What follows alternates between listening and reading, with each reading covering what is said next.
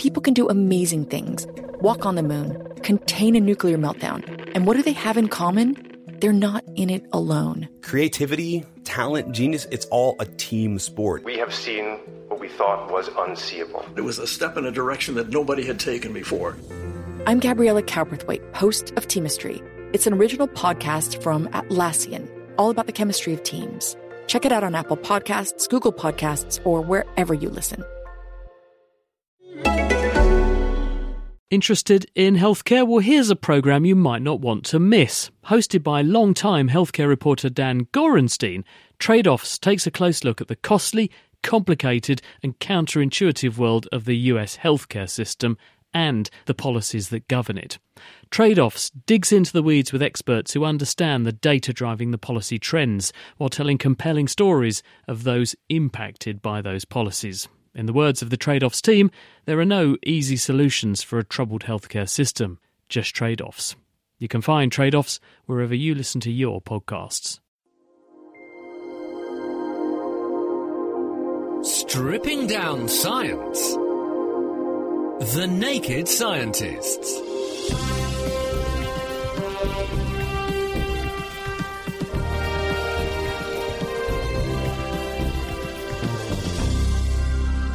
Hello, it's Sunday, the 2nd of October. Welcome to The Naked Scientists. I'm Chris Smith, and also here with us this week are Dave Ansell. Hello, Dave. Hello. And also Dominic Ford. Hello, Dominic. Hi, Chris. Now, together, we're all taking on your science questions this week, including what makes leaves change colour in the autumn? Would swimming out of a submarine give you the bends when you got to the surface? And lots of debate on the forum about this one. Would a siphon work on an orbiting space station? Dominic. Plus, the Messenger probe has discovered that Mercury may have had less of a hot and violent history than previously thought.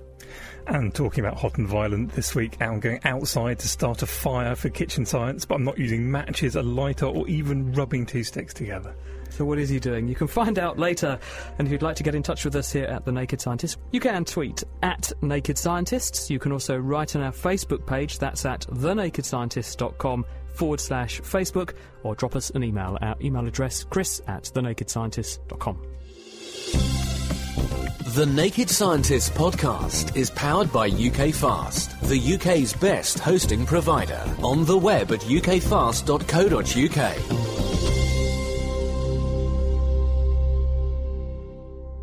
The Naked Scientists with Chris Smith, with Dave Ansell and Dominic Ford.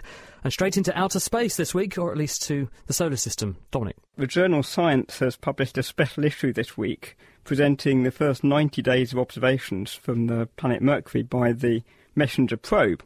Now, Mercury is quite an interesting planet because it's the densest planet in the solar system, and it has a strong magnetic field, which suggests it probably has quite a dense iron core. It's also interesting because it's a geologically dead planet that we don't think has seen much change in the last 3.5 billion years. So it gives us a nice window on what the early solar system may have been like. Now, in terms of data from the Messenger probe, it is very early days. This probe only arrived in orbit around Mercury 6 months ago in March. And so what we're seeing being published at the moment are really strands of observational evidence which will feed into models of Mercury's formation, but some of the interpretation of those results, I think, is going to come in the next few months rather than being there already. How big is Mercury, Dominic? It's quite small, isn't it? Mercury is smaller than the Earth. I think it's about a third of the radius of the Earth. And that's very close to the Sun. Very close to the Sun. And interesting it should have such a strong magnetic field, because that suggests its core is not that much smaller in comparison to the Earth's core. So it's probably got a very large core at a fraction of its volume, perhaps about 40%. Now, we've got the first measurements of the composition of the surface of Mercury from Messenger, and that's an interesting contrast from the other terrestrial planets. In fact, the composition we're seeing is closer to what you'd expect for a comet. Now, that's perhaps suggestive that Mercury's surface is littered with dust from comets, and this is actually cometary material originally that we're seeing. Another interesting point is that Mercury has quite a high concentration of potassium on its surface. Now, potassium is volatile, and it boils at a relatively low temperature. And this is where we come to the point that Mercury probably hasn't had a very hot and violent history, because otherwise that potassium wouldn't still be there. It would have boiled off in Mercury's past evolution. We also have measurements of Mercury's magnetic field. And the interesting point here, the shape of the field is similar to the shape of the Earth's magnetic field, but it's displaced toward the North Pole. So if you imagine Mercury's surface as being spherical, the magnetic field is a sphere but displaced to one side, which is rather odd, and I think we don't know what's causing that. Would the mechanism by which it makes its magnetic field be very similar to what we have on Earth? That's a really interesting question, and I think we don't really know how Mercury generates its magnetic field. This is definitely a clue, and I think watch for journals in the next 6 months, and we'll probably see some interesting papers coming out on that. The conditions that the probe is experiencing around Mercury, will they be much harsher than anything that we've really had to do before because of its proximity to the Sun? The incident radiation and so on must be quite high there, isn't it? That is a very interesting point, because the probe is entering into Mercury's magnetic field, and what it's seen is bursts of electrons from the solar wind. That is completely different from what you would see in, say, orbit around the Earth. The Earth has what are called Van Allen belts, where radiation becomes trapped in orbit around the Earth, and you see a very steady flux of those electrons because they're trapped for long periods in orbit around the Earth. These particles come in bursts because we're much more exposed to the gustiness of the solar wind, because Mercury's magnetic field is that bit weaker than the Earth, but it can't trap these particles in the long term. So you're really exposed to what space weather is doing this week, rather than averaged over a long term. What about the surface of Mercury? Have they actually got anything on that? This is perhaps the most fascinating point of all. They've spotted pot marks on the surface, where there seems to be some kind of subsidence. And we don't know what's causing these, they weren't predicted, but the best model we have is that you have newly formed craters which are digging up previously buried material. The sun's rays are heating that material, and if you have volatile materials, then those volatile materials will evaporate for the first time, they will leave voids, and you'll get collapses to form these pot marks. So that's more evidence of volatiles on Mercury, so not a hot and violent history. Now, on a completely different subject, plastics may soon be able to be designed to a specific specification, so you make designer plastics. Now, plastics are used all over the modern world, from toothbrushes to fighter jets, because they have a wide range of useful physical properties. This is partly because there's lots of different plastics with different chemistries. But two plastics with the same chemistry but different structures can have very different properties. Plastics are polymers, they're made up of repeating chains, and petrol, wax and polythene are all just different lengths of the same type of hydrocarbon chain. But it's not just that. Also, chains don't have to be straight. They can either be straight or branched. A number of branches and the lengths of the branches can radically change the properties of a polymer. This is a huge advantage, but there's also a problem, because there's so many different types of polymers out there, it's really difficult to find them. And up until now, people have been doing this just by trial and error.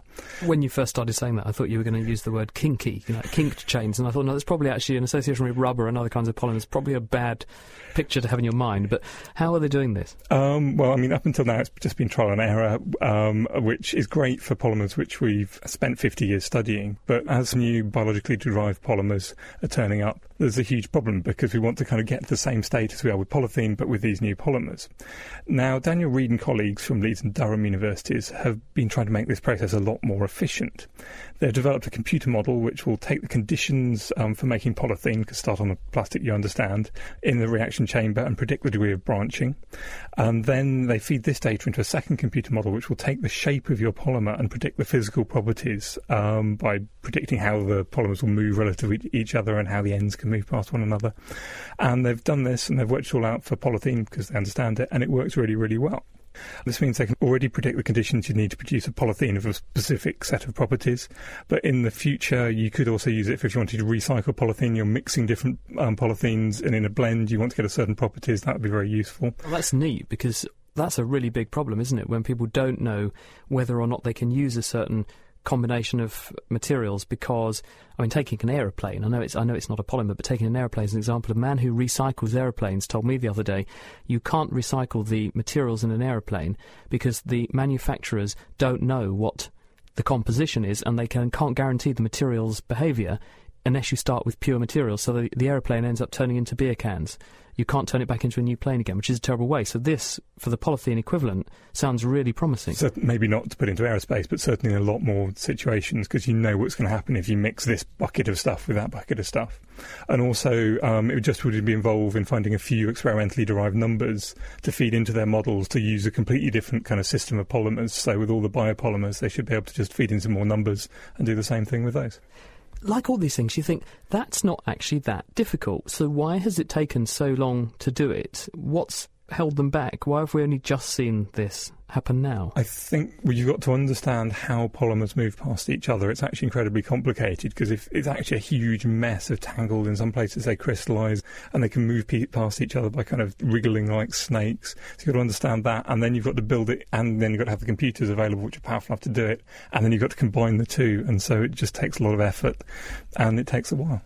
Thank you, Dave. We seem to see a lot of stories recently where people are really bringing computer power to the fore and doing this kind of modelling. It's really accelerating research in quite an interesting way.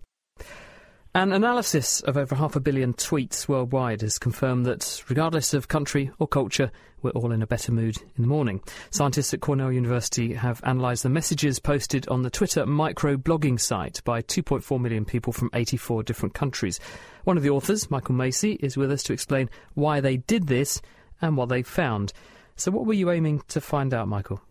We were looking to see how people's moods change over the course of the day, over the days of the week, and over the seasons of the year using Twitter, which allows us to monitor people's affective expressions in real time at a global scale across diverse cultures, which is something that scientists have not been able to do in the past.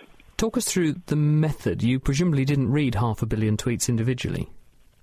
That's right. It's all processed using computers. In fact, you wouldn't want to try this on your desktop computer. We used Cornell Center for Advanced Computing, a large cluster of powerful supercomputers. And what we did is to basically, for each user's a given hour in a given day, like let's say Tuesdays at 9 a.m. to 10 a.m., we would take all the messages that they wrote during that time period on that particular day and throw them together kind of as a bag of words, if you will. And then the computer sorts through that bag, and it identifies all the words that are positive words, like awesome, fantastic, incredible, hilarious, and also finds all the negative words, like unhappy, depressed, embarrassed, anxious, afraid, and so on. How does it handle sarcasm? So if I said, brilliant, just got fired, how would it cope with that? It would get it wrong. And one of the advantages of having such a large number of messages is that the errors will tend to cancel out at very large numbers. So you get a little noise with people using sarcasm or, for example, saying good morning in the morning just as a ritual, but not as an expression that they're actually feeling good. But when you have this large a set of observations, in this case over 500 million messages, then the errors tend to cancel out. And the reason that we know we're seeing the errors cancel out is that we get a very robust pattern. It holds up. We see the same thing each day of the week. We see the same thing across very diverse cultures. And since you say you saw these patterns, what patterns did you see? What did the analysis reveal? Well, basically, we found that people are happiest in the morning, and then it's kind of all downhill from there. But then in the evening, there's a rebound in positive feeling, right on up through bedtime, with a second peak in the late evening. And we see this pattern every day of the week. So it's not just work that's doing it. It would certainly fit with what we think about work as something that makes us tired, it gets us stressed out, frustration of commuting, and so on. But we actually see the same pattern on the weekend. So these two peaks with a trough in the late afternoon seems to be something that's kind of built into human body rhythms, and it's independent of the day of the week or whether you're at work or not. On the other hand, people are also happier on the weekend, which does suggest that there's something going on with work. But the peak on the weekend is a little bit later. It's about an hour and a half to 2 hours later than it is on the weekday, which suggests that people are sleeping in. Whereas on the work day, they're getting woken up by an alarm clock. On the weekend, they're perhaps sleeping until their body's ready to wake up. And so it could be that the elevated mood on the weekend is actually a response to having sleep that is not interrupted artificially by an alarm clock. It also tells me that the people you analysed in your study obviously didn't have kids, because they wouldn't have been afforded the luxury of a 2-hour lie-in. What about one other quite important thing, which is, and I guess you may have been able to test this with this sort of data set, seasonal affective disorder. The whole idea that as we shift through the seasons, people at very high latitudes are being exposed not just to an absolute reduction in day length, but to a changing day length. Do you see this mirrored in the moods indicated by your analysis? Yes, we do, but it's not the absolute amount of daylight that you're getting, or how long the day is in absolute terms. It is the change from what you're used to. So what's happening is that as the days are getting longer, moods are improving, and as the days are getting shorter, then moods are not so good. And it's the change in the day length, not the absolute length of the day, that seems to be associated with changes in mood. So what's the bottom line with this study? Why is this important? What have you flushed out from doing this that we didn't know previously from other sociological experiments on small groups? Because we had such a large set of observations from all over the world, we're able to have more confidence that we're nailing down when, in fact, it is that people are in the best mood.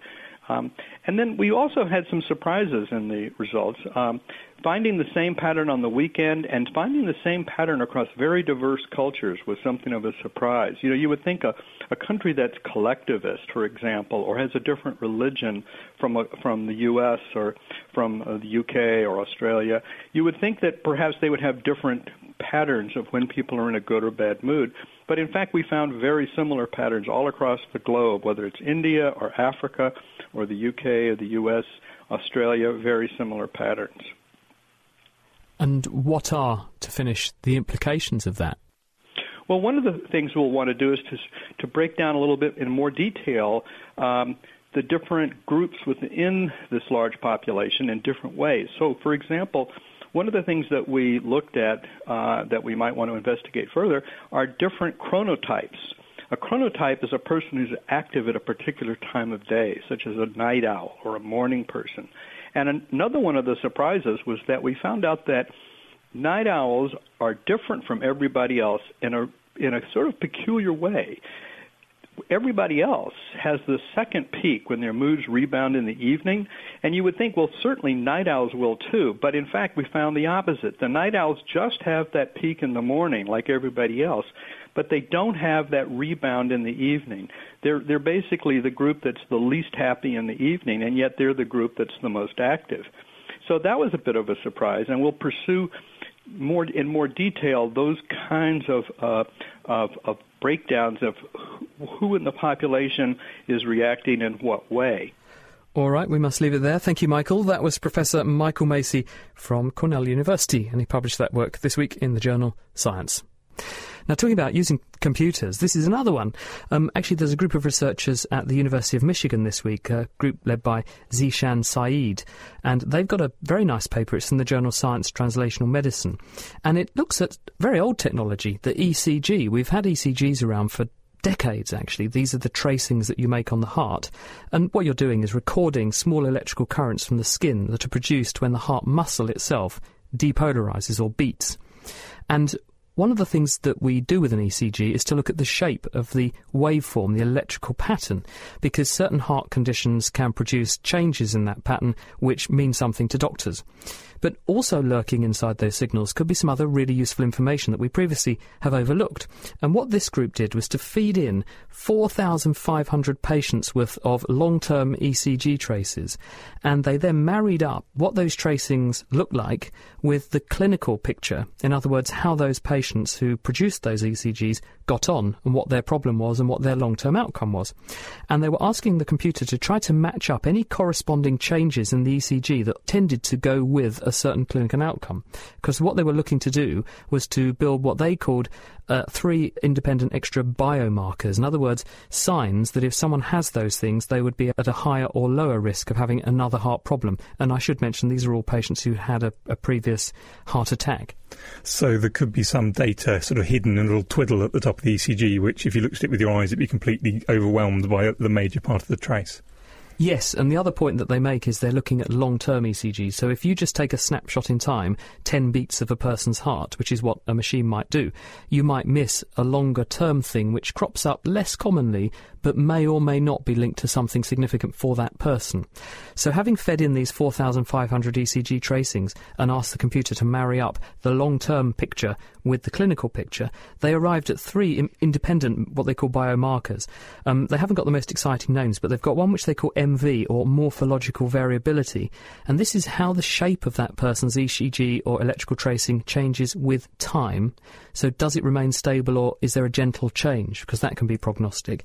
They also have something called a symbolic mismatch, the SM, and what this does is it compares the patient's ECG trace with a whole range of general population members with the same sort of clinical picture as that person, which in other words asks, is this person's ECG grossly different, or is it very, very similar to the average? And that can be useful. And they've also got one called the heart rate motif, the HRM, and this looks at the frequency with which risky rhythms turn up in that particular patient.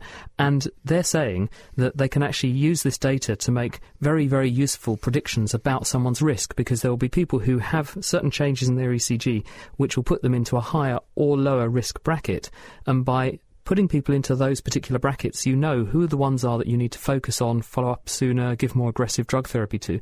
The lower risk patients, you could spare them those relatively unpleasant investigations and extra drug therapy they don't need, and therefore minimise their side effects. And I think the exciting thing is they point out in their paper, these biomarkers can be extracted from data that are already routinely captured from patients with acute coronary syndrome, in other words having a heart attack, and they will allow for more accurate risk stratification and potentially better patient treatment. In other words, it's a way of getting extra information from ECG data that we already capture on most people. Essentially for free. And exactly, for free. Now, with a look at what else has been making scientific headlines for us lately, here's Mira Sinthalingam with this week's Naked Scientist Newsflash. China has launched its first space station, set to orbit 220 miles above the Earth. The unmanned Tiangong-1 space laboratory, meaning heavenly place, was launched from the Gobi Desert on the 29th of September, carried up by the rocket Long March, and will remain in orbit for 2 years.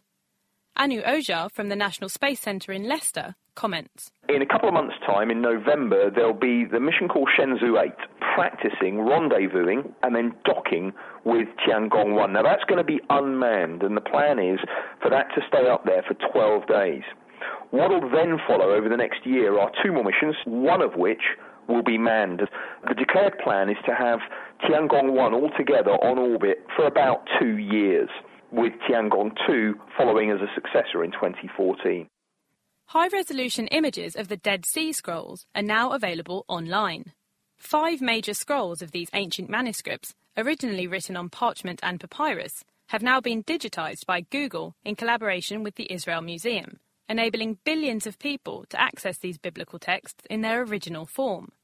As Geza Vermes, Emeritus Professor of Jewish Studies at the University of Oxford, explains. One of the most important contributions is that people can see the actual scrolls as they are, the color of the leather, shape and darkness and spots of ink on the manuscript, so that they can actually come as close to the documents as those who can hold them in their hands. Carbon dioxide emissions could soon be converted back into fuel, reducing levels of this greenhouse gas released into our atmosphere. Using a process dubbed artificial photosynthesis, Rich Maisel and colleagues at the company Dioxide Materials have used solar energy to convert carbon dioxide into carbon monoxide and water, which in turn is combined with hydrogen to produce synthetic gas, which is now used by many oil companies to produce fuel. It's a viable route in the long term to make the fuel for your car or your truck or your airplane that doesn't compete with the food supply, and it's completely renewable and recyclable.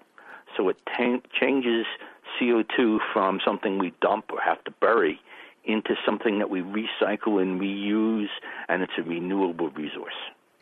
Glowing bacteria could soon be used to encode secret messages.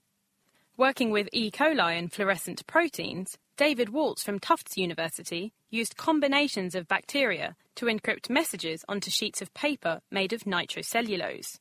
Potential uses for the process are product authentication, prevention of counterfeiting, and even biological barcoding, with people wanting to decipher the message needing to know the right nutrient and light needed to read the bacterial glow. Each combination of two colors corresponds to either a letter, a number, or a symbol, and we array those in a particular order, and the bacteria do not glow unless they're exposed to a particular nutrient. And so when those bacteria grow in the proper medium, they develop the colors that they're designed to present, and the message, kind of like invisible ink, then appears magically.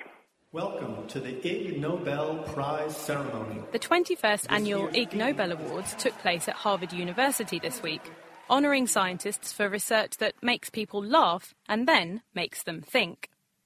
This year's prizes honoured work on why discus throwers get dizzy when hammer throwers don't, the use of wasabi to wake people up in an emergency, and our decision-making ability when needing to urinate.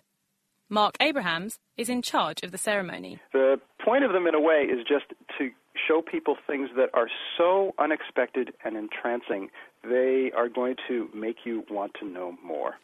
Among the winners were the mayor of Vilnius, Lithuania, who won the Peace Prize for demonstrating a new way to discourage people from parking their cars in bicycle lanes. He runs over their cars with an armored tank. The prizes themselves are presented by real Nobel Prize laureates and continue to grow in popularity each year.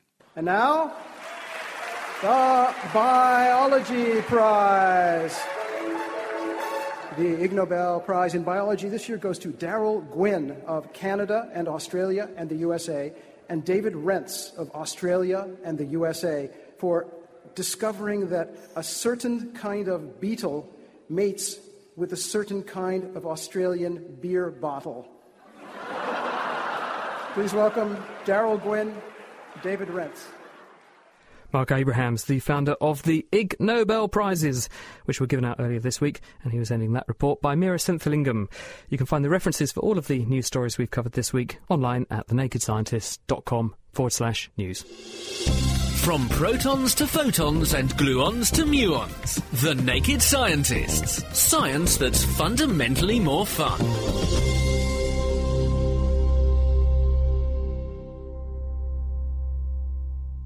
And this is The Naked Scientists with Chris Smith, with Dave Ansell and with Dominic Ford. We're solving all of your science questions for you this week, Dave. If you want to get in touch, you can tweet at Naked Scientists, right on our Facebook page. That's at thenakedscientist.com/Facebook, or drop us an email. Our email address is chris@thenakedscientist.com.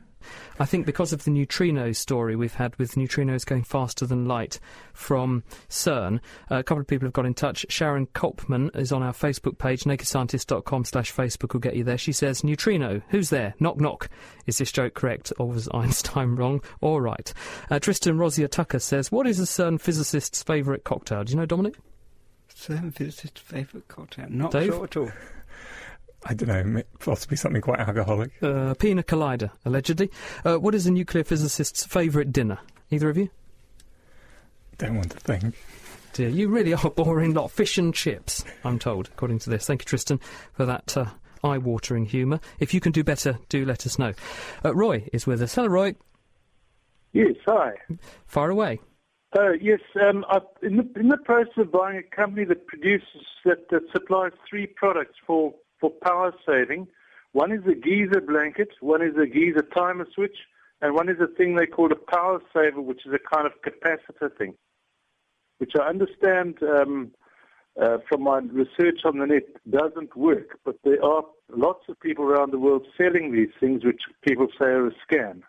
OK, so just to clarify, you put these things into your electrical supply, and in your case you're saying that you're making geysers or hot, in other words, hot water immersion heater sort of things, and they're supposed to cut down the amount of energy you're consuming in the home. Dave, what do you think? There's a couple of ways of doing this. One of them is called power factor correction. This is if you've got very large motors or sometimes very, very large electronic loads, you can draw current not at the same time as the voltage. So if you imagine alternating currents, the current voltage is going up and down and up and down. And if you attach it to a light bulb, then it will draw current at the same time as the voltage, and that's fine, and that's actually what the power company wants you to do. But sometimes if you have these strange loads, they can actually draw lots and lots of current when the voltage is very small and draw very little when the voltage is very high. That means that because your meter measures the total amount of current which is flowed time to time, and therefore you apparently are using far more energy than you actually are, so you get charged more than you should be, so it can reduce what you're being charged. It also drives the power companies up the wall because it causes havoc with all their systems. Well, moreover, it means that they're doing less for their shareholders than they were before. But yeah, I mean, despite the fact that this way you get more power, then that they're happier.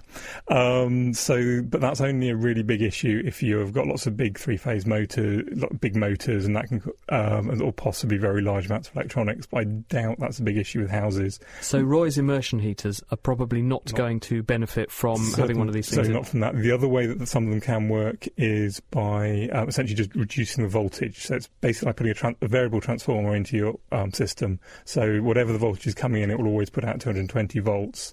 That means that your geysers will actually be less powerful, so you'll use less power, but that means you also get less heat. But you're just going to use it for longer, aren't you? But there are some kinds of lighting, especially fluorescent lighting, are more efficient that way, and things like some transformers are more efficient that way.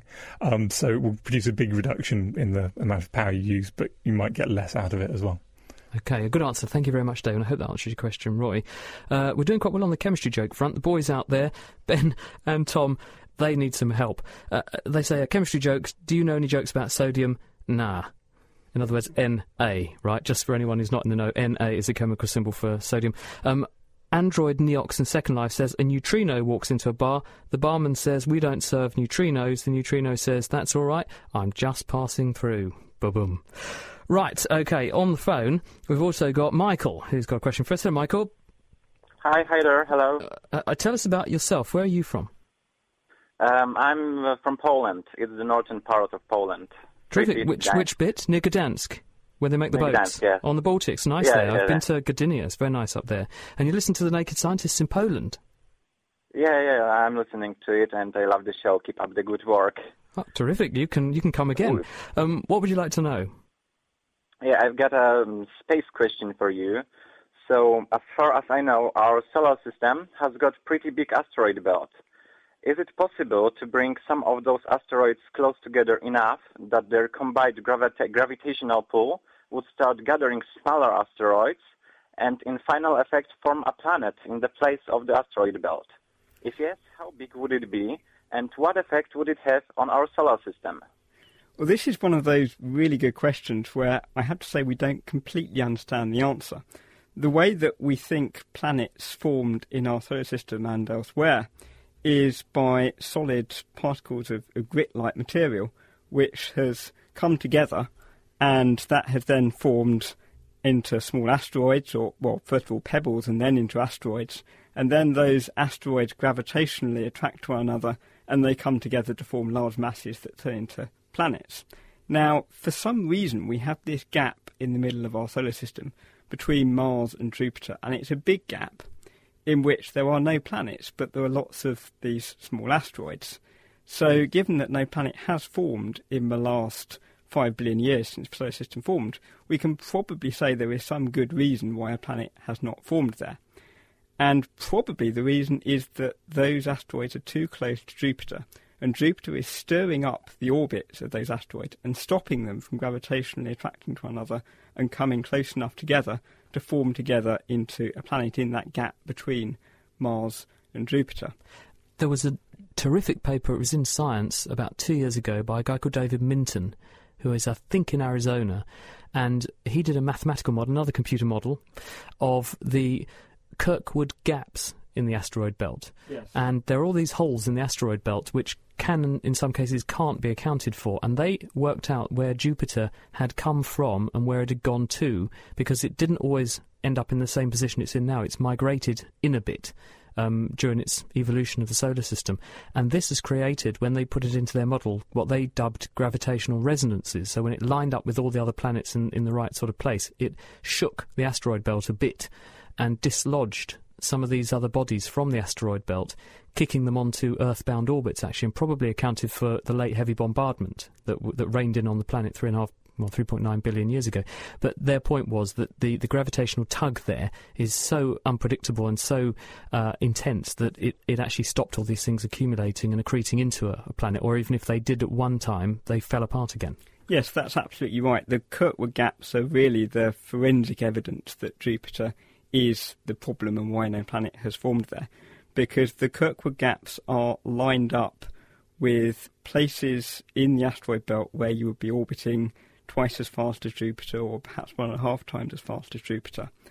And for some reason, there were no asteroids there, and that suggests that there is some reason why you can't be in orbit at that point. Dominic, thank you very much, and thank you for a terrific question. Michael, if you would like to ask us a question here on The Naked Scientists, or better still, you have a physics joke for us, Sean McCandles is waiting to come on. I hope, Sean, you're primed with an appropriate neutrino-inspired joke for us. Get in touch. Chris@thenakedscientists.com is the email address. You can also tweet @nakedscientists, or we've got a Facebook page running. It's thenakedscientists.com/Facebook. And here with another question for Dave, I think this one, I hope it's for Dave, looks tricky, is Sean. Hello, Sean. Hi, how you doing? Very well, thank you. Tell us about you. Where are you? I'm in New Hampshire, in America. Oh, I think you're probably the first person from New Hampshire we've had on here, so that's really good to hear from you. Listen to the podcast. I do. Excellent. What would you like to know? Yeah, I was on a business trip recently and experienced the earthquake, the 5.8 in Washington, D.C. My question is how do earthquakes occur that are nowhere near a plate boundary? Because, of course, Dave, Washington, D.C. is not on a plate boundary, but did have this fairly substantial shake-up. Yeah, it's nowhere near a plate boundary. There's a variety of things, and basically anything which can apply large forces to the plates can cause earthquakes.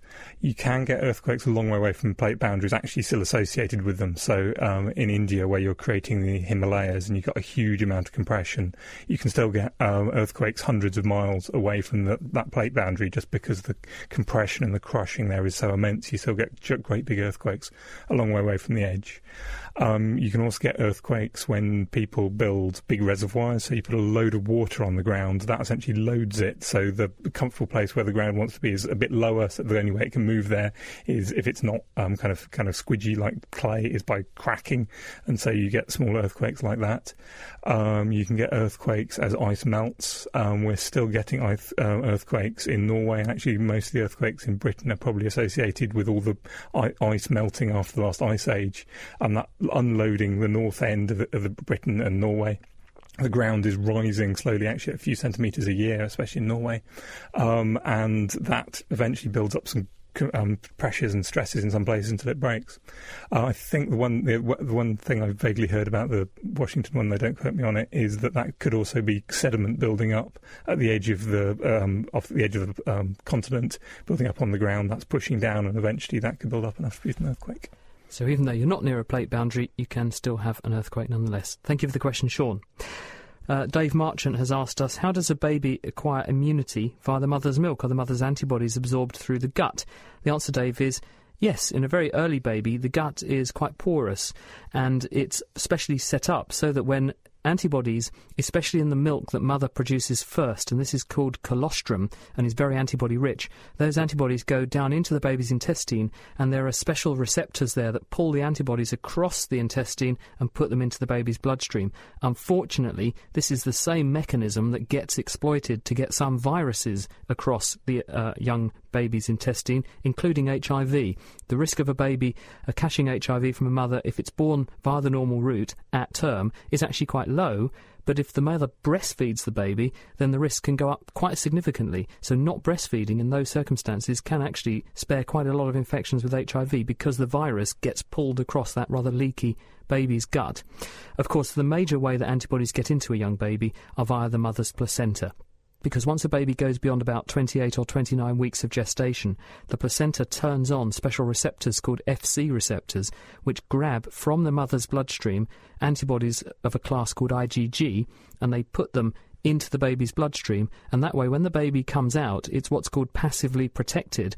In other words, it's got antibodies recognising all the things that its mum is normally being exposed to in the environment in which she lives, so it's a good way of protecting the baby for its first few weeks of life, because those antibodies circulate for up to 6 months, actually, while it makes its own immune response and builds its own immune system. Righto, now let's turn to planet Earth, because scientists in the UK are heading off on one of the most ambitious polar exploration programmes that's ever been undertaken. Subglacial Lake Ellsworth involves drilling down through more than 3 kilometres of ice into a hidden Antarctic lake to look for life. Drilling is due to start in the Antarctic summer of 2012 to 2013, and Planet Earth podcast presenter Richard Hollingham has been to see the equipment in action. Sadly for him, it's not in the Antarctic yet, but it's on a farm near Cambridge. And he spoke to Programme Manager Chris Hill and, firstly, the Principal Investigator for the study, Martin Siegert, from the University of Edinburgh. Lake Ellsworth is at the bottom of the West Antarctic ice sheet. It's underneath about 3 kilometres of ice. The lake is roughly 10 kilometres long, 2 or 3 kilometres wide, and the water depth of it is about 150 metres. So it's like a rather large Scottish loch underneath the ice of West Antarctica. Why is it water? It's very simple. The background geothermal heating is all you really need to get the ice temperature to be at the pressure melting point beneath about 3 kilometres. So that's heat from the rock? Yeah, it's not unusual geothermal heating. It's just background levels of geothermal heat that you get everywhere on the planet, and that's sufficient to warm the ice to the level that it will melt. And it's expected in Antarctica. We know of about 400 subglacial lakes that are located in various parts of Antarctica. Lake Ellsworth is the one that we're investigating in the next few years. Why is it so interesting? Well, there's a number of things that we want to understand about subglacial lakes. It's been 15 years since a breakthrough paper highlighted the scientific interest in subglacial lakes being a place where life might exist, unusual microbes in a very extreme environment, and we're interested in understanding how life can survive in these places, what life exists in these places, whether it's thriving, whether it's on the edge of extinction or what have you. And the sediments on the floors of subglacial lakes may give us very important information about past climate change and ice sheet change in Antarctica. So what are you planning to do? Well, our plan is to access and sample the lake water and get samples of the sediment as well. And to do that, it's rather difficult because we have to get all the way through that 3 kilometres of ice in a very clean way without disturbing the lake unduly, and getting those samples back to the surface where they can be treated and analysed in laboratories. Because there might be life there. You don't want to contaminate it, and you want to ensure that if you find traces of it, it's from the lake and not something you put in there. Absolutely right. The science demands that we do things cleanly as well. We're very likely to be encountering very low concentrations of microbes and chemicals that we want to measure. And unless we keep the experiment really clean, all we'll do is measure the things we take down with us. Now, Chris, it's your responsibility to make sure this happens. That's right. When we talk about drilling down, you're actually using hot water to drill. That's correct. Traditional drilling techniques would have used some sort of drill corer, but that takes a long time. And hot water drilling is actually the cleanest, quickest and most efficient way of accessing the lake. So what have we got here? I mean, these really are big paddling pools. 2 of them set up at the moment. So they're full of water, and I think quite a nice sound when you tap the side. These are the pools that you have hot water in to drill down. Kind of. What we need in order to undertake hot water drilling is a huge amount of water. And, of course, there's loads of water in Antarctica. The problem is it's all solid. So the very first thing we need to do is to get together a large amount of snow in one place and start to melt it. And that's what these pools are for, is to melt some 90,000 litres of water to prime the drilling system to start drilling. Once we are drilling, there's no problem, because as we're drilling down to the lake, we're generating lots of melted snow as we go, which we can recirculate. It's really a jet of water at the end of these giant hose reels, which you've got trailing across the field here. In simple terms, the system is really straightforward. We take this melted snow on the surface, and the first thing we do is filter it. Then the next thing we do is heat it through a very clean boiler system up to approximately 97 degrees Celsius. We then run it through a bank of high-pressure pumps, and we then basically push this water through a very long hose, about 3.4 kilometre hose, which has a jet nozzle on the end, which just allows us to melt through the ice at an incredibly fast rate. Martin, you've got your hole what do you then do? We have two items that we'll send down. One is a probe which has sample chambers on it, and that will be lowered down the water column, taking measurements as it does so. It will scrape the sediments on the floor of the lake, and then it will take samples as it comes up, and we'll take that back to the surface and bring them back to the laboratories. The next thing we'll do is we'll put a coring device in, which can take a 3-metre core of the sediments on the floor of the subglacial lake and transport it back to the laboratories. It sounds to me almost like a space mission.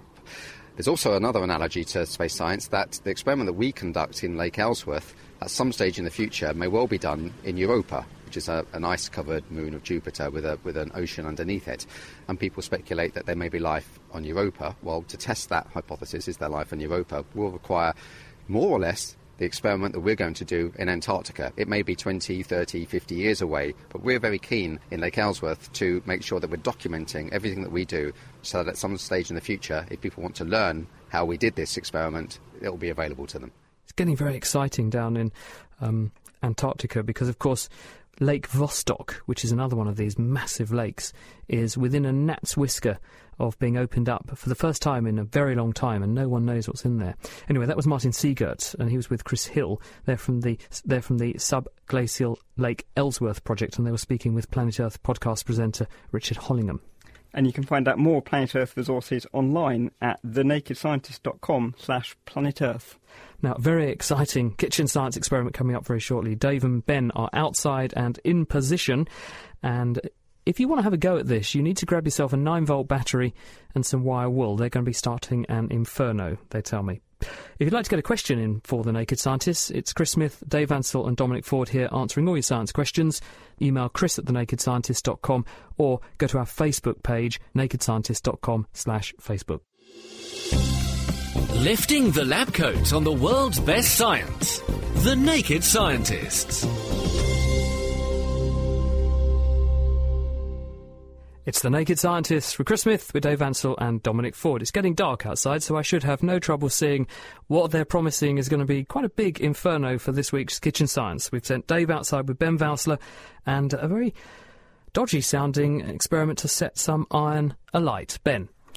I wouldn't say a big inferno, but certainly a fire of sorts is what we expect to see out here. Dave, you're going to be setting light to something that I wouldn't traditionally think of as something that burns. Now, let me get this right. You're going to burn some iron. Yes, that is absolutely correct. I'm going to set fire to some iron. Now, iron burns very, very hot, so we've come outside away from anything flammable, so as the BBC can calm down. And I've also got some scales here. So I've got some wire wool. This is stuff you might use for scouring pans. It's basically lots of very, very fine wires of iron. And I have a 9-volt battery. Now, when I think of iron getting hot, I think of it as glowing and melting, but I don't necessarily think of it as burning. Is there something strange about that? Do all things ultimately burn? Not everything oxidises, but iron certainly does. It oxidises very slowly, normally at room temperature with a bit of water, and it turns into rust.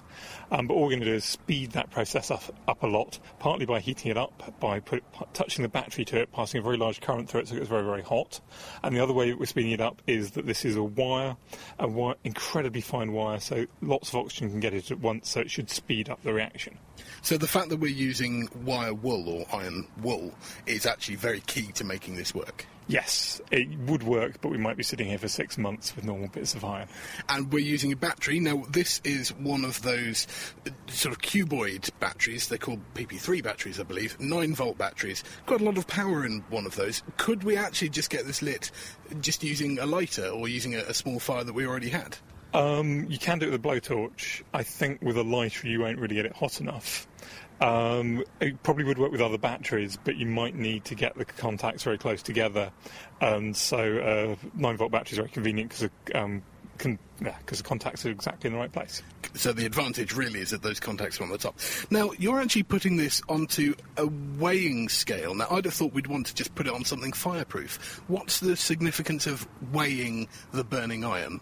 Well, normally when you burn something, it disappears, so it gets lighter, so I thought we'd compare that with this. So now I'm going to touch the battery to the wire wool. Okay, and just, it instantly ignites. And then these little tiny little sparks just seem to crawl through it.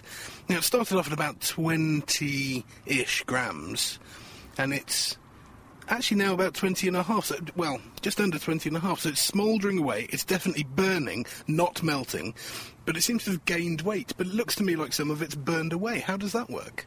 Well, instead of turning into a gas when carbon reacts, so when carbon or charcoal reacts with oxygen, it turns into carbon dioxide with gas and disappears. If you burn iron, it turns into iron oxide, which is a solid, and it's gained oxygen, so it's heavier than it used to be. So when you burn a metal like iron, it gets heavier rather than lighter. But it doesn't look like rust, and rust is also iron oxide. There's two different iron oxides. There's iron FeO and Fe2O3. Normal rust is Fe2O3 with a little bit of extra oxygen, and it's orange. FeO is a different kind of oxide, and it's kind of a bluish tinge. And that's what we're making here, because it's reacting very quickly and there's not quite enough oxygen to produce Fe2O3. Well, it's still burning away, and it's definitely quite warm. Does this also tell you, as well as being an interesting experiment in the chemistry of iron, that you should really store your batteries carefully? Yes, nowhere near wire wool, and definitely leave this for a long time to cool down, because it could be quite dangerous if you touch it. At the moment, that's at probably 600 or 700 degrees centigrade. So leave it somewhere very safe. Don't assume that it's gone out when it looks like it's gone out. So leave it a good time somewhere fireproof to recover. So yet another safe and fantastic kitchen science that you can try it at home, setting fire to some iron using a battery. Thank you, Ben and Dave. It was amazing. I was watching through the window, and literally one touch from the battery and poof, off it went. 600 degrees, get that. Dave's written it up on the internet. If you'd like to find out more about how to do that experiment safely and what it looks like, nakedscientists.com/kitchen science. There is a wonderful video there showing it all in action. OK, what a terrific question. I have had this happen to me, Dave, so I'm looking forward to the answer. Tony Bunn says, when heating soup in a soup bowl in a microwave oven, the soup begins to heat rapidly on the perimeter of the bowl and remains lukewarm in the centre. Why? OK, this might be something to do with a slight misconception of how microwaves cook. People often say they cook from the inside out. They don't strictly. What they actually are, microwaves are a form of electromagnetic radiation, a form of light, and they're absorbed on the outside. They're absorbed within the outside inch and a half or so of the food. So right in the centre, it's kind of insulated from the microwaves by all the other food around it. So the soup in the middle is going to be getting less heating than the soup on the outsides. Also, the soup on the outsides is thinner, so it's going to be being heated from more directions. So the soup on the outside is essentially getting more microwaves than the soup in the middle, so it gets hotter. Thank you, Dave. And what can I do to remedy the problem so that my soup is more evenly heated in future? Take it out occasionally, give it a mix is your best bet. I'll remember that. Dominic. Now, we've got a question here from Chris Martin, which I think might be for you. Would swimming from a submarine cause the bends? Yeah, good question. One I've actually pondered on myself, which is why I guess it's gone my way. The answer is probably not.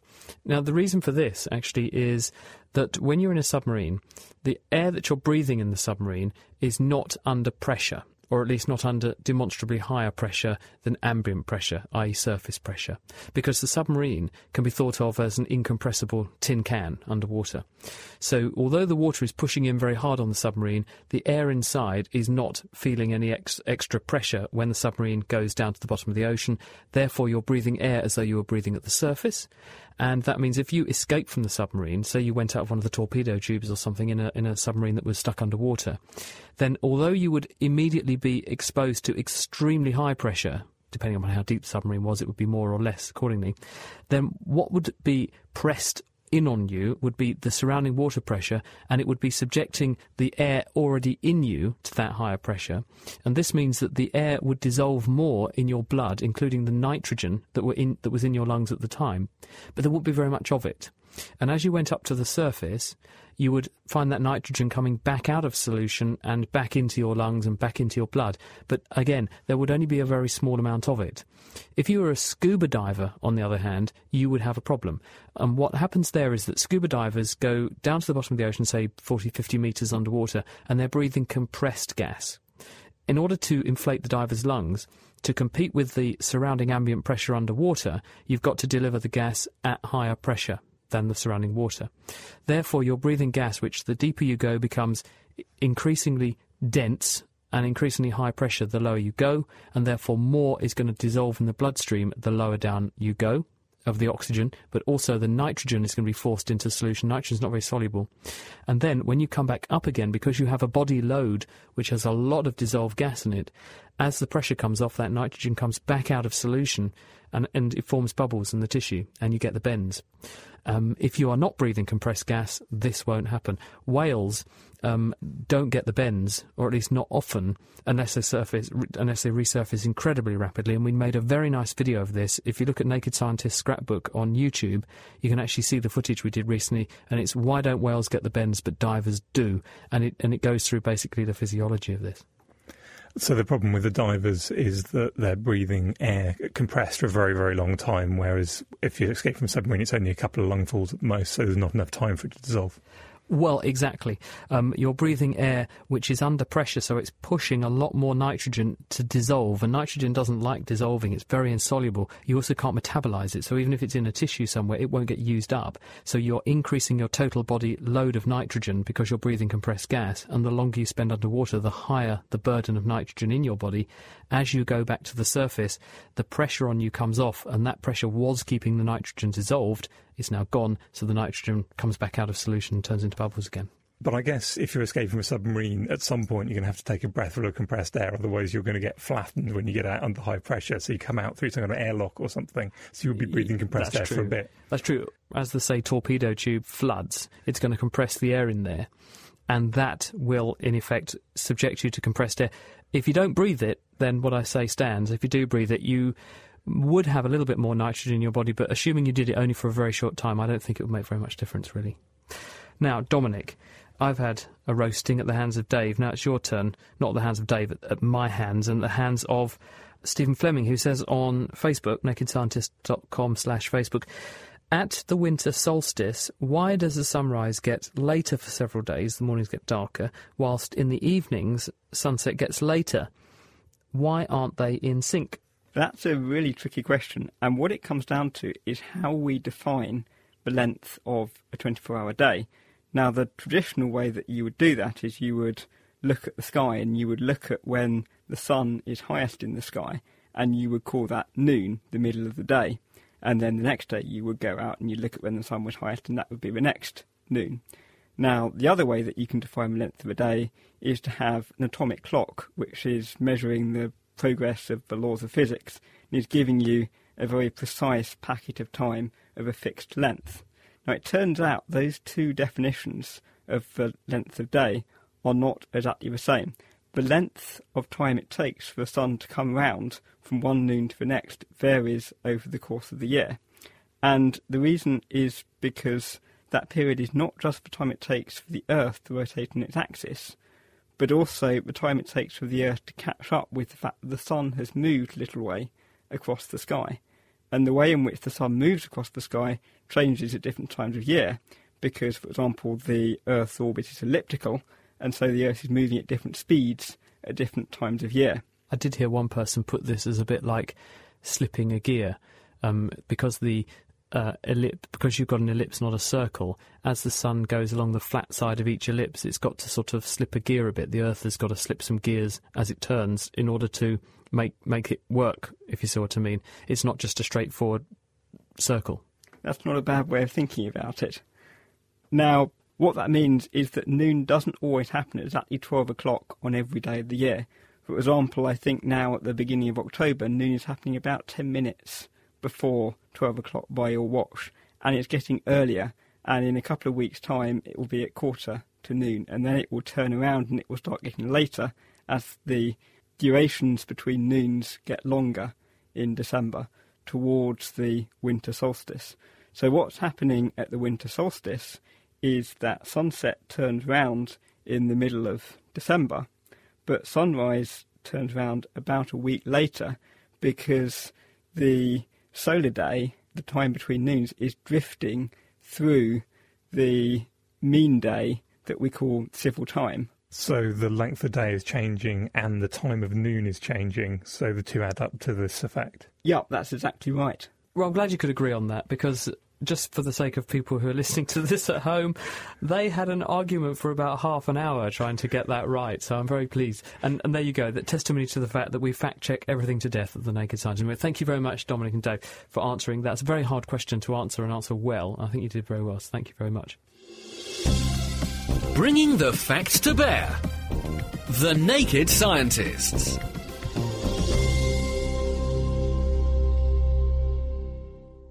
It's The Naked Scientists with Chris Smith, Dave Ansell and Dominic Ford. Dominic, can you answer this one really, really quick, just because it's just a sort of aside related to the asteroid question you answered earlier? Nat Spirit in Second Life, he says, do other solar systems have asteroid belts too? It's really too early to say. We've seen planets around several hundred, actually, other stars in the last 15 years or so, but the mass of the asteroid belt is quite small. I don't think we really have the sensitivity to detect something that's small and which is that spread out across the solar system. You really need a big, concentrated planet which is having a gravitational influence on its host star. Chris, we've got a question which I think is for you here from Michelle. The autumn colours are looking good outside, but what causes leaves to change colour in the autumn? Yes, terrific point. The answer to this is that leaves look green because they contain the pigment chlorophyll, which is what they need to do photosynthesis, the process of grabbing energy that's in sunlight and driving a chemical reaction with it in order to turn carbon dioxide and plus water into glucose, C6H12O6. That's what photosynthesis is. But leaves also contain other chemicals, including antioxidant chemicals. And one of the chemicals they contain is a family of chemicals called carotenoids, which, as the name suggests, are orangey or yellow. So once the chlorophyll goes away in the leaf, then you see that orangey-yellow colour. And as we get towards autumn, because the leaves know that they're senescing, they're getting old, they're going to be lost soon, they reduce their rate of chlorophyll production, and that means that there's less of the green pigment in the leaf, and therefore the yellow colour that the green was previously hiding is disclosed, and that's why the leaves appear to change colour, because the leaves are running out of chlorophyll. Some leaves also turn a red colour though, don't they, which is nice. Not all leaves, but some species, and that's because actually they make another class of chemicals called anthocyanins. These are the same things you find in beetroot. They're a dark, deep red colour, and they're also a family of antioxidants. And what the plants do is to put those into the leaves to sustain and support and prevent stress in the leaves as they go towards winter.